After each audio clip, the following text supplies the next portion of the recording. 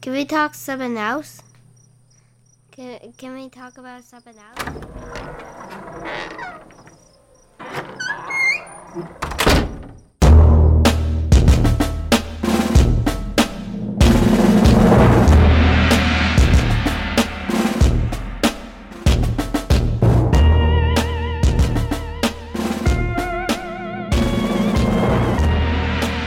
Hello, out there. Hey, listen, before we get started, I'm sick, so you're going to hear my voice and whatever. I'm not crying this whole time like I was at the end of the last episode, just so you know. I'm just sick. All right, so here we go. Hey, you want to party? Okay, cool. Put on this fluorescent vest and line up on either side of me. Now here's the deal. We're going to walk straight into this patch of forest ahead of us, and whoever finds a dead child wins. And that's a search party. It's the worst party ever. It's almost always for a kid. Smoke some weed, pop some acid. Oh man, can you imagine searching for a missing child out in the woods on weed, man?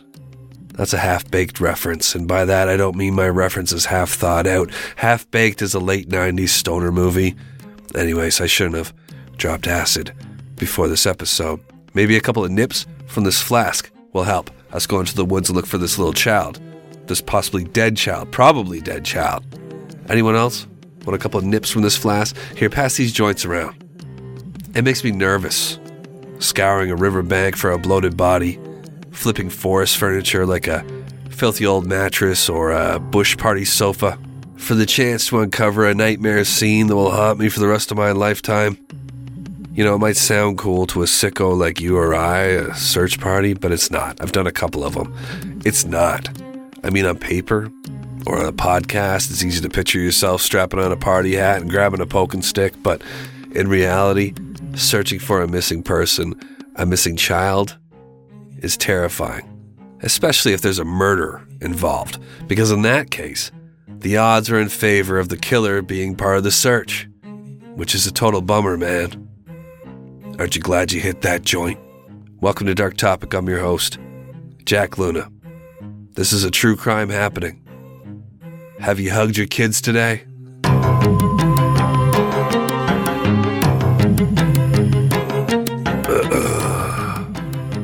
September 9th, 1950, St. Clair Shores, Michigan.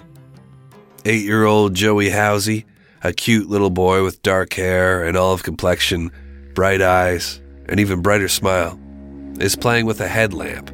That's something off the front of an old car. And this was a newer headlamp, and it was all kind of hooked up, so he's flicking it on and off, marveling at the power in his hands, around dusk.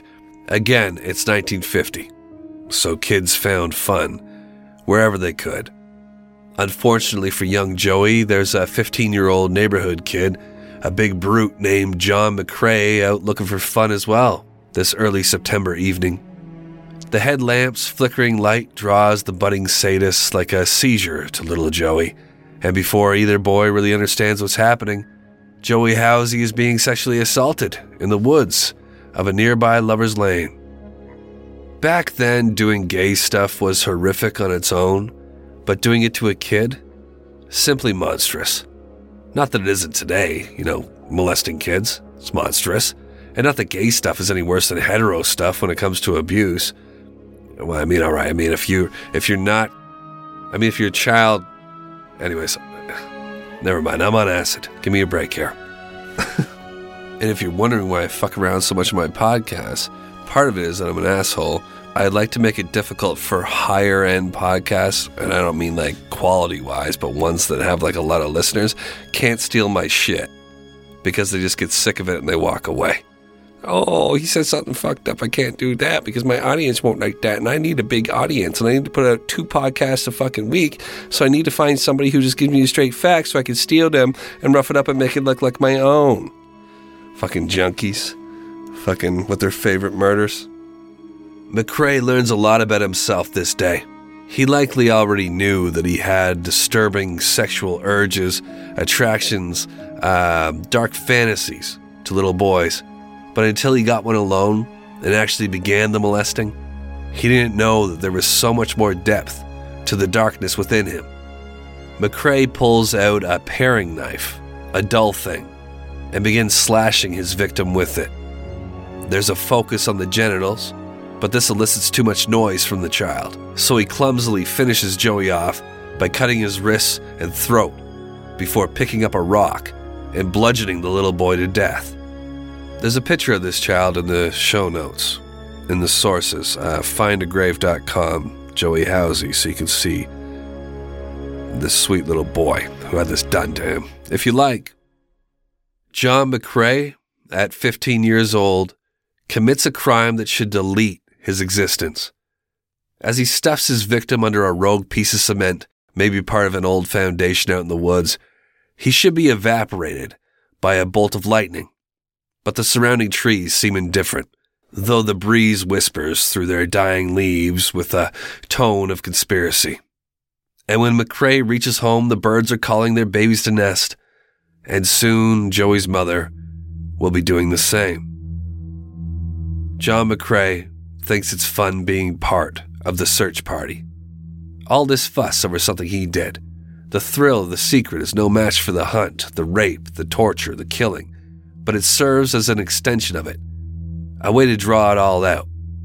John McCrae can't help but insert himself into the case when the buzz begins to fade. Weeks into the search, he is the one to find the headlamp, drawing attention to himself and the area of the murder, and soon someone spots Joey nearby the find. It is said that the murdered boy's hand is poking out from under the piece of concrete, a silver Boy Scout ring glittering in the sunlight. 15-year-old John McCrae becomes a suspect. He's a known bully and troublemaker. He's weird. He's a little too giddy about the whole situation. When McCrae's father hears his son is under suspicion, he confronts his boy, a boy he knows to take too much pleasure in the unsavory aspects of hunting, say, and who has always stared at his younger cousins in a predatory fashion. He knows his boy is responsible, is convinced when John tells his father he had a dream where he was the one who killed Joey. "Get the fuck out of here," McCrae's father says to him. "You did this shit. This is what we're going to do. We're going to go down to the lake, and you're going to swim to Canada. If you did this, you're going to swim to Canada." So that's what the 15-year-old does. He disappears. He leaves his mother a note. His mother was Joey Housey's school teacher. He leaves her a note. It reads, quote, "I want you to know I had nothing to do with the Housey boy, Mom. I love you, and I've caused you too much trouble." When authorities come to take the McCrae's boy for a polygraph, they discover he's gone. He's run away. The father's like, I told him to swim across to Canada. Maybe that's what he did. I don't know. Maybe I did drop him off right there, and he did get in the water, and he started to swim, so maybe that's what happened. A search of the boy's bedroom yields the paring knife. Its bloody blade will match the ragged wounds inflicted on Joey Housey. He did it, you know? And even though the father claims that his advice to the boy was not meant to be taken literally, John McCrae does swim across to Canada anyways. Well, almost. It's too far, and he returns to shore after nearly drowning. He then steals a boat and makes it to Sarnia, Ontario, where he soon makes contact with his uncle, who shortly thereafter contacts the parents, who contact police, and eventually the 15-year-old killer is brought in. Long story short, McCrae confesses to the crime. He will give no reason for the rape, torture, and murder of this sweet little boy. He'll only say, quote, "I'm disgusted. That's all." John McCrae is tried as an adult and is sentenced to life in prison without parole. And back in 1950, everyone was okay with that. They would have preferred he fried in the electric chair, but life in prison at 15 is a pretty solid punishment. Unfortunately, the times would change, and by 1971, the model prisoner, who had completed all kinds of sexual deviancy rehabilitation, was considered for release.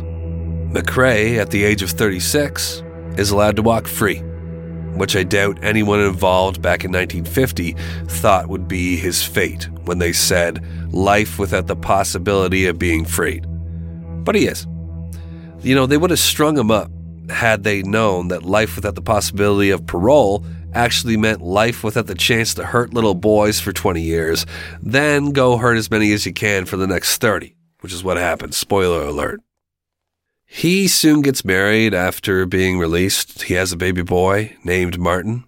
And once his probation is up in 1976, McCrae, now 40, relocates his family to Florida, where he applies to become a prison guard at a juvenile detention facility full of young men. He is accepted for the position of prison guard at Brevard Correctional in someplace in Florida. And I could go on about how crazy that is, but we all know the score. It's the 70s, man. And John McCrae plans on making the most of it. April 28th, 1977. Cocoa Beach, Florida. 14-year-old Keith Fleming, a good-looking kid with long blonde hair, tan skin, and a fit body from surfing, catches the attention of McCrae, who would often frequent the beach and watch young guys surf. Keith goes missing while hitchhiking, and his body is never found. John McCrae is questioned because he lives a short distance from where Keith Fleming is last seen. It is widely believed he fell victim to McCrae, Fleming dead. McCrae, a sexual sadist, a homicidal maniac who showed no remorse while in prison for his earliest crime, other than that he should have kept his mouth shut about the Housey boy. That's true. About the only regret John McCrae showed while in prison for those 20 or so years to prison doctors was that he couldn't keep his mouth shut. If he had kept his mouth shut, then he wouldn't have gone to prison. Keep my fucking mouth shut next time.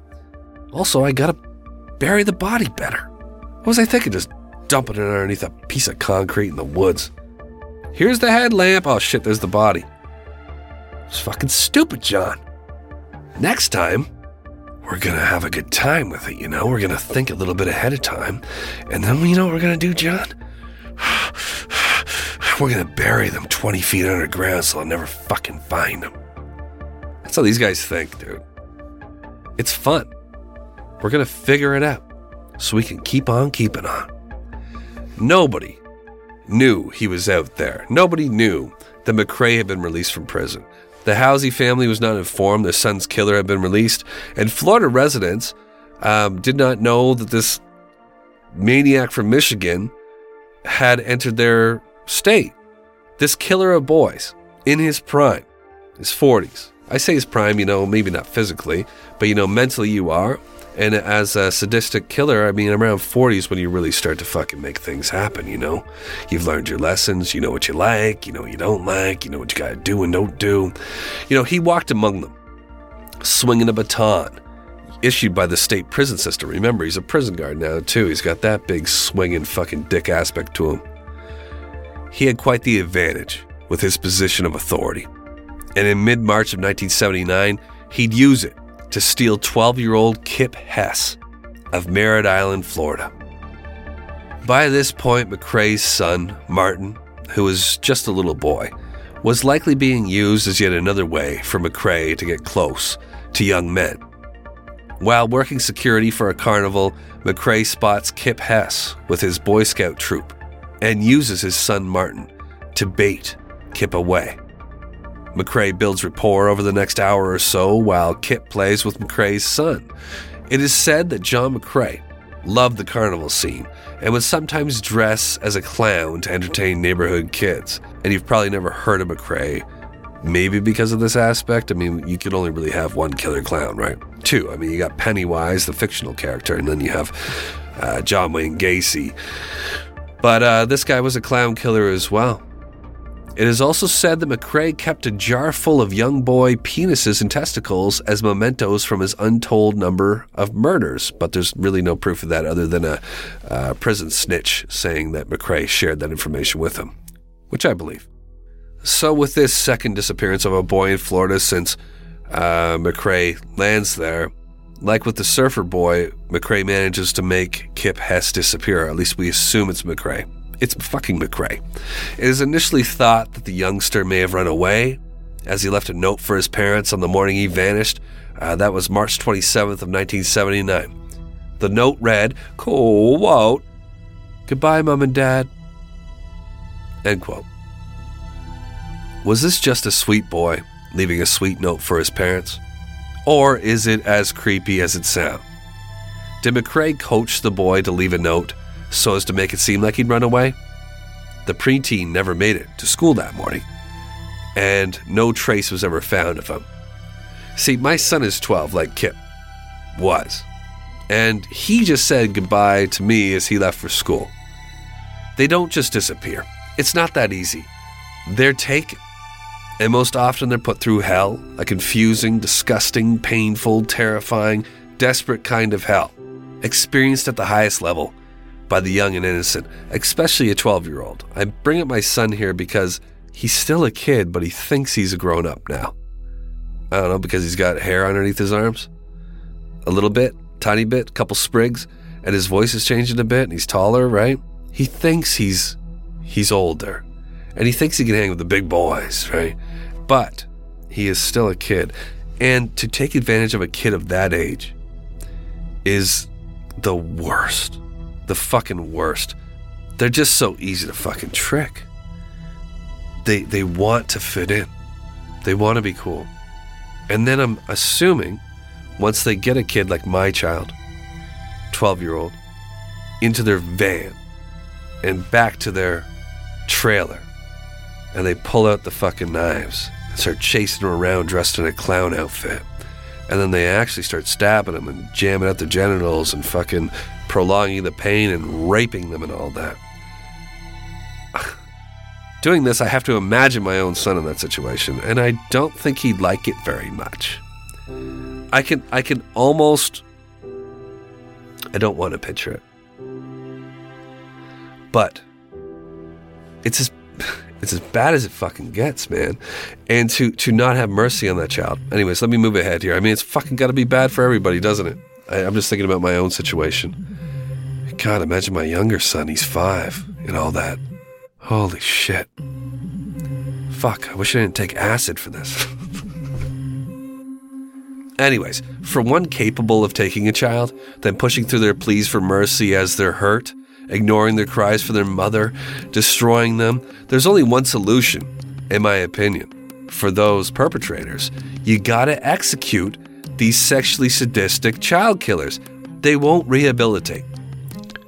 They'll rehabilitate? Is that a word?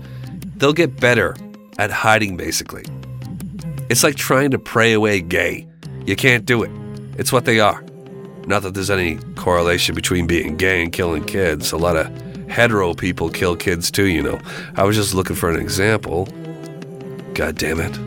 This is the last time that I do rainbow acid. Can't you tell if this is funny because I'm so fucked up on acid?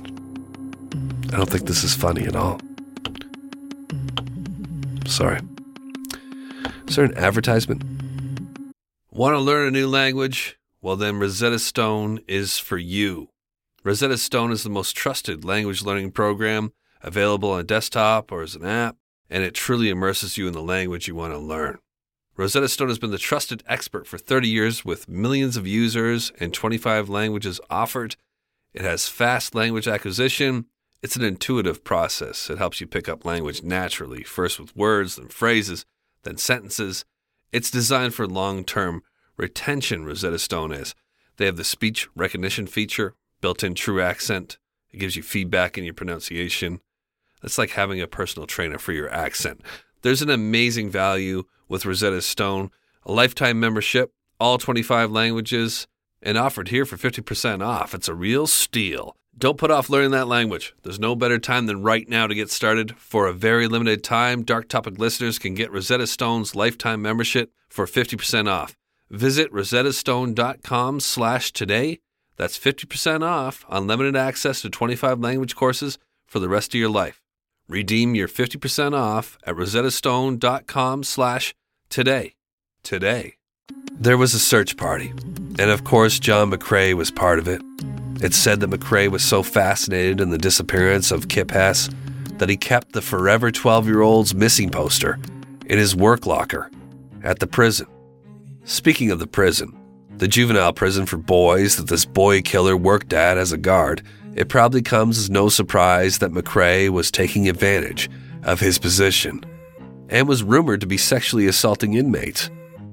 One young man, 18-year-old Charles Collingwood, became an issue for McRae when other guards and inmates started talking about their inappropriate relationship, and Collingwood, who was serving a 4-year sentence for car theft, began blackmailing McRae, which was troublesome. McRae's solution was to assist Collingwood in an escape, serving as the getaway driver for him, and he never got caught for this. Though Charles Collingwood did not get his reward of being busted out because he was murdered in horrific fashion, we assume. He was never seen or heard from again. That's 3 missing boys associated with McRae by early 1980, not to mention an 8-year-old who was murdered by McRae back in 1950. And Florida investigators were on to him. When McRae is questioned about his connection to the disappearances, because he has a connection to all 3 of these disappearances, he packs up his family and flees Florida. McRae returns to Michigan, where he begins raising goats on a patch of land in Clare County, outside of Harrison, where nobody really knows him. He manages to stay off the radar, living in a trailer with his wife and son. Occasionally, he makes his way into town, especially when the carnival visits. It's not unusual for a few young men to go missing any time a carnival rolls through a town. There's always work on the carnival circuit. Those employed to rig up the rides and bark at patrons to part with their cash on rigged-up games are from all over the country. Misfits of America, and perfect targets for a man like McRae. In the fall of '87, a Harrison boy named Randy Lawfer vanishes after school. His sister, whom Randy was very close with, watched from the school bus as Randy walked away to supposedly stay over at a friend's house. Blonde-haired, blue-eyed Randy was a slight boy at 5'3" and weighing 100 pounds. He'd be hard to miss walking alone this day, wearing short beige shorts with a red symbol on them. He had high socks, the white ones with the blue and red stripes at the top. Those beauties from the 80s. He'd be hard to miss in any other time but the 80s, actually, when it was perfectly normal for a skinny kid to walk around in shorts that were half bathing suit, half saggy underwear, socks pulled high in a feeble attempt to cover the shame of it all. I was one of those kids. What is that? Were you wearing your underwear? That's all the kids talked to. They stuttered a lot and they had lisps. Were you wearing your underwear? I grew up in New Jersey as well. Randy is upset with his parents for denying him permission to get his hunter safety certificate.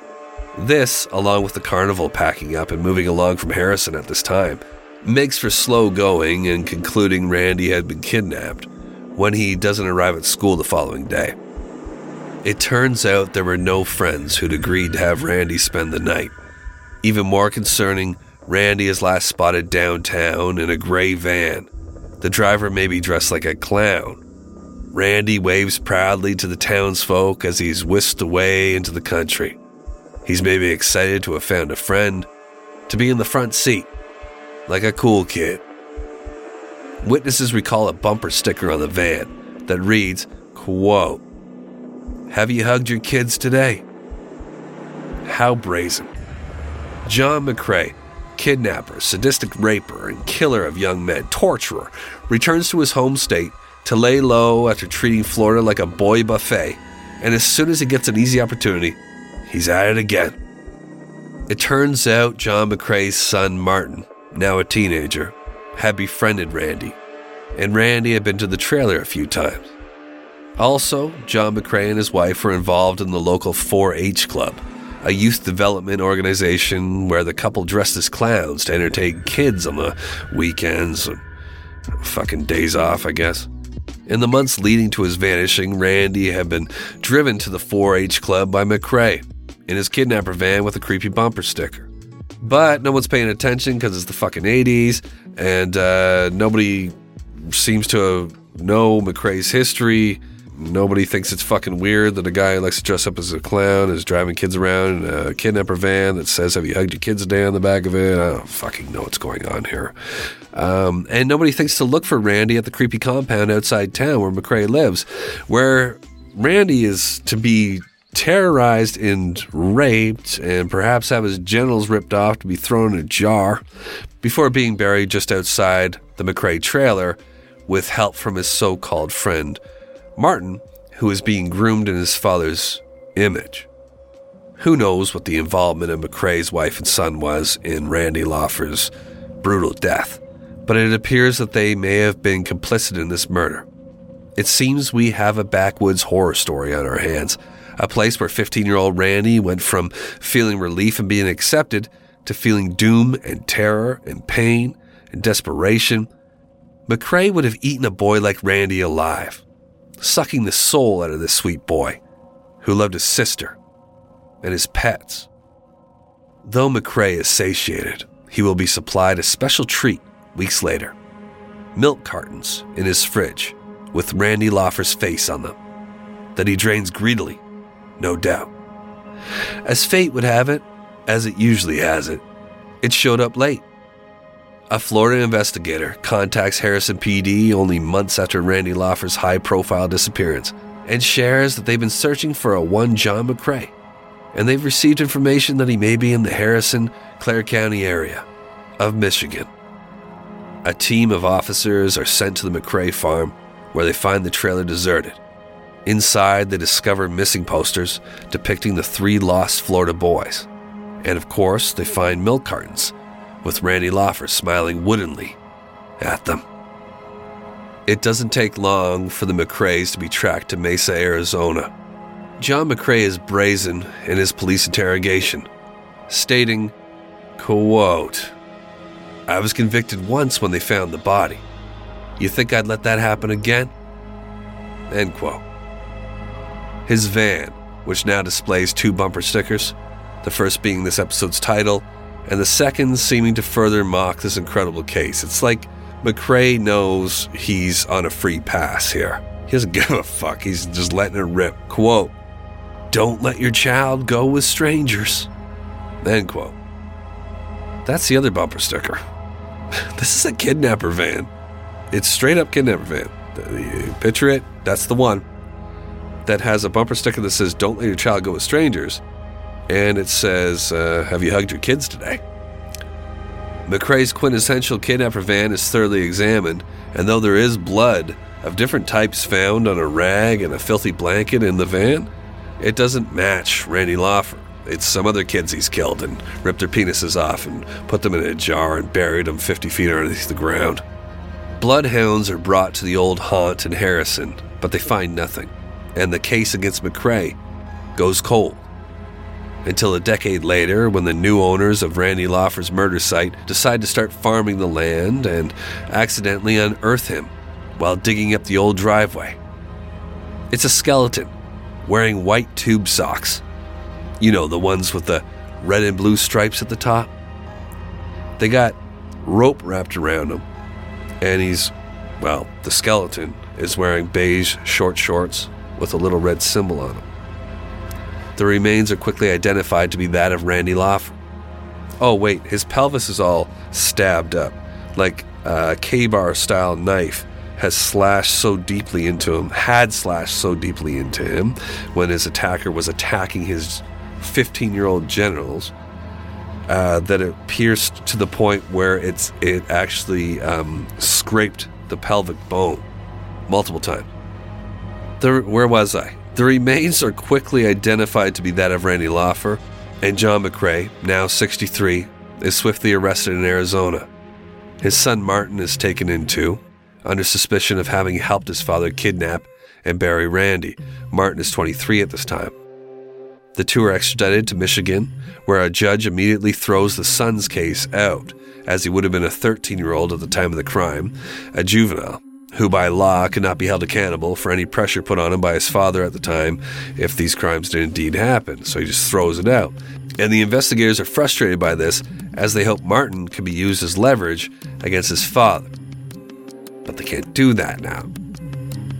Martin will be in custody soon enough for molesting his daughter, which is unrelated, but shows that he's a fucking piece of shit like his dad. And he's been groomed as such, but still, you molested your daughter and you own there. Maybe dad got a piece too, you never know. I mean, there's a lot of fucking strange silence and not strange. There's a lot of secretiveness in this. I don't know about the mother what she was up to. To me, it feels like a total Texas Chainsaw Massacre, which I mentioned earlier, style family, where they're doing all this depraved shit and they all kind of cheer each other on behind the scenes. I've met families like this. You're walking and they're all racist, or they're all talking openly sexual. The mother and the father talking about their sex life and asking about like the daughters, and she's talking about how she blows her husband in front of there's kids walking around and shit with droopy diapers. Ugh. I've been around this. This is a jar fucking in the spice rack that has penises and fucking nuts in it, and you're on acid when you're there. It's fucking brutal. Anyways, Martin fucking McRae here, he'll be in prison for a shameful crime of molesting his own daughter when his father is convicted in the Randy Lawford case. And when the diabolical John McRae dies in 2005 from complications related to a stomach ulcer. Perhaps all the secrets he'd swallowed over a lifetime had eaten him away. Though I doubt that men like this feel any guilt at all. 2 questions to finish off on here. First, how did the cadaver dogs miss a freshly buried body on the McRae property? Well, John McRae had goats, and it's thought that he had them pissing and shitting all over Randy's grave, which possibly covered the scent. It's kind of neat, huh? Good to know. I don't know if that's been proven that works, but that's what they say. That's what they say happened here. The goat piss and shit threw the dogs off. And one more quick and dirty tip: bury them deep. And the last question today, I guess, would have to be, have you hugged your kids today?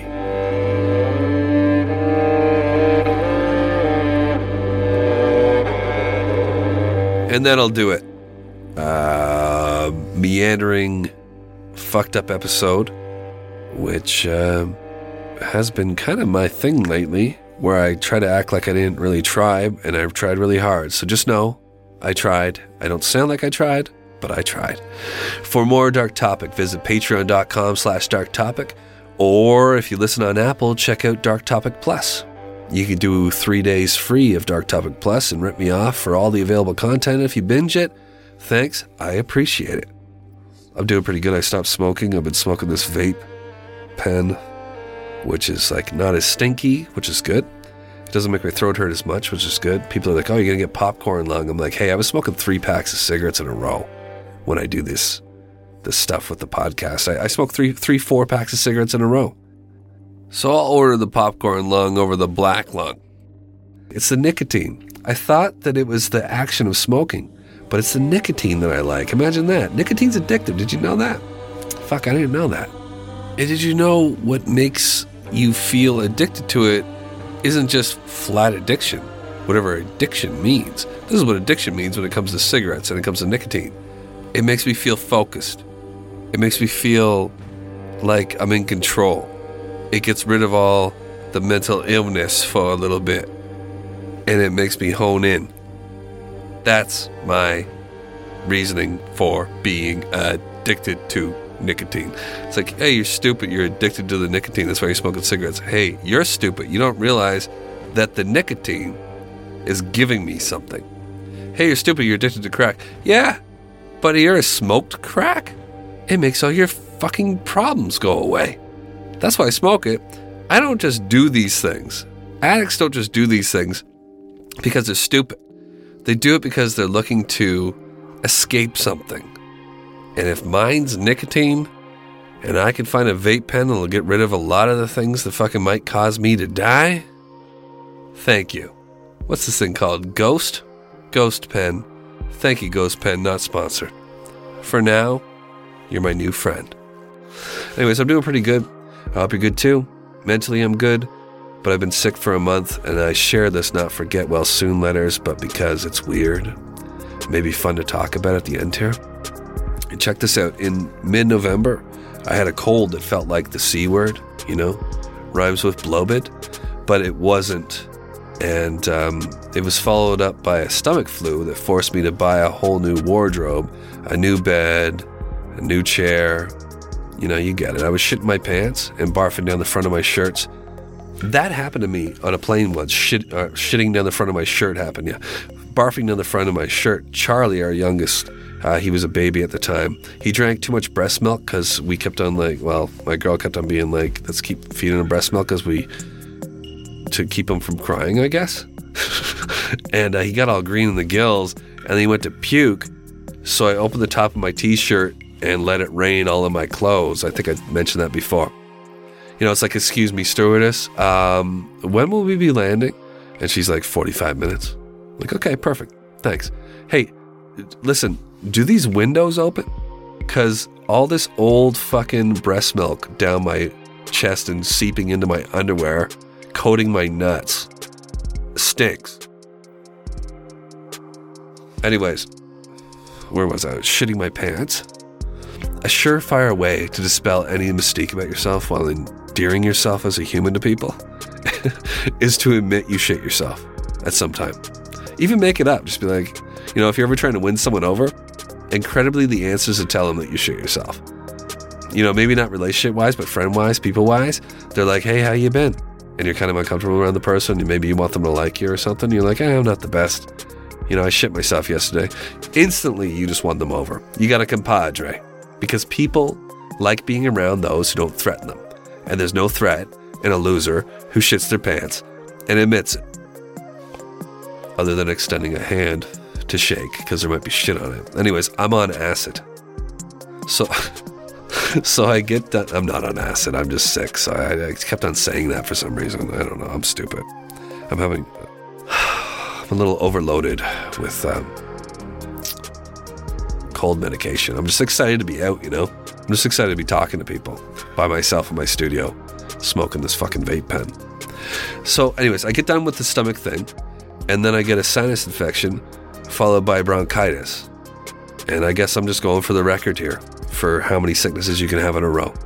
It seems there's more, of everything lately. There's more weather, more sickness, more violence, more discourse. I don't know if that's just like more exposure to media that makes it seem like it's more, but it does. It actually seems like more. There's more babies like me whining about it for sure. Puking down your top when you're just trying to enjoy the ride here at the end of this fucking episode. Lettuce costs $10 here. Do you know that? 3 romaine heads in a bag cost $10. That's something to talk about. And they still got gooey leaves on the outside, which will kill you, those gooey leaves. Forget the rest. All the fucking sickness and the violence and the weather and all that shit. Eat a gooey leaf from a bag of $10 romaine. I'm thinking about starting up a restaurant that serves nothing but gooey salad and call it Sam and Ellis. And suddenly I think I'm a fucking comedian podcaster. What a gig that is. Imagine being brilliant enough just to ramble like this, and that's all you got to do like twice a week, and you act like you're working hard, but you're just utilizing your talent. That'd be fucking great. Okay, enough chit-chat. And not have to research and write and then destroy it by acting like an asshole about it the whole time. Thanks for listening. I'm working with my good buddy Dead Rick. Fred Diedrich is his real name. From Iron Bean Coffee Company. I came up with the name Dead Rick because I think I'm funny now. Diedrich, Dead Rick. It's no Mr. Ballin or Mr. Beast, but we like it. We're working to morph Dark Topic episodes into a YouTube channel where Dead Rick will host. It's called Subhuman. If you want to get ahead and subscribe, there's nothing up there yet, but that's been fun to prepare for so far. Fred, Dead Rick is a real character, a really interesting guy, a really good guy. Check out his coffee company, Iron Bean Coffee Company. If you want some coffee, give him some business. He's an incredible guy, and you'll see that coming soon. I'll let you know once the YouTube channel's up. I continue to do my extra content with Deadbug. Oh, sorry, I should say a little bit more about that, just to be very clear. He's going to take old scripts from Dark Topic, kind of morph them into his own, so I will be the writer-researcher, because I've done the writing and the research on those past episodes, make it into his own and do all the YouTube shit that happens. I've always wanted to do a YouTube channel, but I don't think I'm ugly as shit. How about that? I'm not ugly, but I'm not who you think I am. Whenever somebody sees me, they're like, oh, that's what you look like. You look like a wigger from the 90s who never fucking decided to, can you say that word anymore? Probably not. To to put on adult clothes, you know? So we're going to get a man in there to deliver this stuff. And he's got a lot of cameras and time for that. Actually, he has no time. Check out Iron Bean Coffee, because that's probably going to work out better for him. So, what the fuck am I doing here? I continue to do my extra content with Deadbug and Kent Chungus on Patreon and Apple Plus there. Also, Leroy Luna, my brother from Excuse Me, That's Illegal podcast. Kent Chungus does True Crime Kent. Deadbug Says on YouTube. Check them all out if you want to turn this off. And, you know, I'm in a good spot. I'm all in with Dark Topic, and the rest just feels like checking in with friends. Speaking of check-ins with friends, I have some shout-outs from high-level support on Patreon. I'm sorry, I wish I could do everybody, but there's too many fucking people. You know? Gina Akawi. I fucked that up for sure, but Gina Akawi, I've seen you for a long time. Thank you so much for the high-level support. Kelly Gonzalez, thank you so much, Kelly Gonzalez. Sandy Blazely, 3 women in a row. I'm hot as shit. Maybe I'm not as bad looking as I thought I was. Thank you, Sandy Blazely. Hope Sherry, thank you so much. It sounds like a woman as well. And Eli Green, maybe a dude, but probably gay. Thank you so much, Eli. And thank you for the high-level support. And thank you everyone who supports and listens. And you know, it's all support. And I need it, being a guy who openly shits himself at any given time because somebody ate a bat or dropped a test tube a couple years ago in China because the people in Hong Kong were jumping too high and causing too many fucking rumblings in the earth of that communist system. Remember that? They were fucking like protesting and all of a sudden we all got sick. What the fuck? Nobody remembers that. There were protests in Hong Kong. They were protesting against the government, and suddenly everybody got sick and we got shut down. And now I have no immune system. And I'm on acid, so it doesn't matter. Whatever the fuck I've been saying, I can't be held accountable. Until next time, keep those eyes cocked, those doors locked, and stay paranoid. Thank you so much. I'll be back real soon.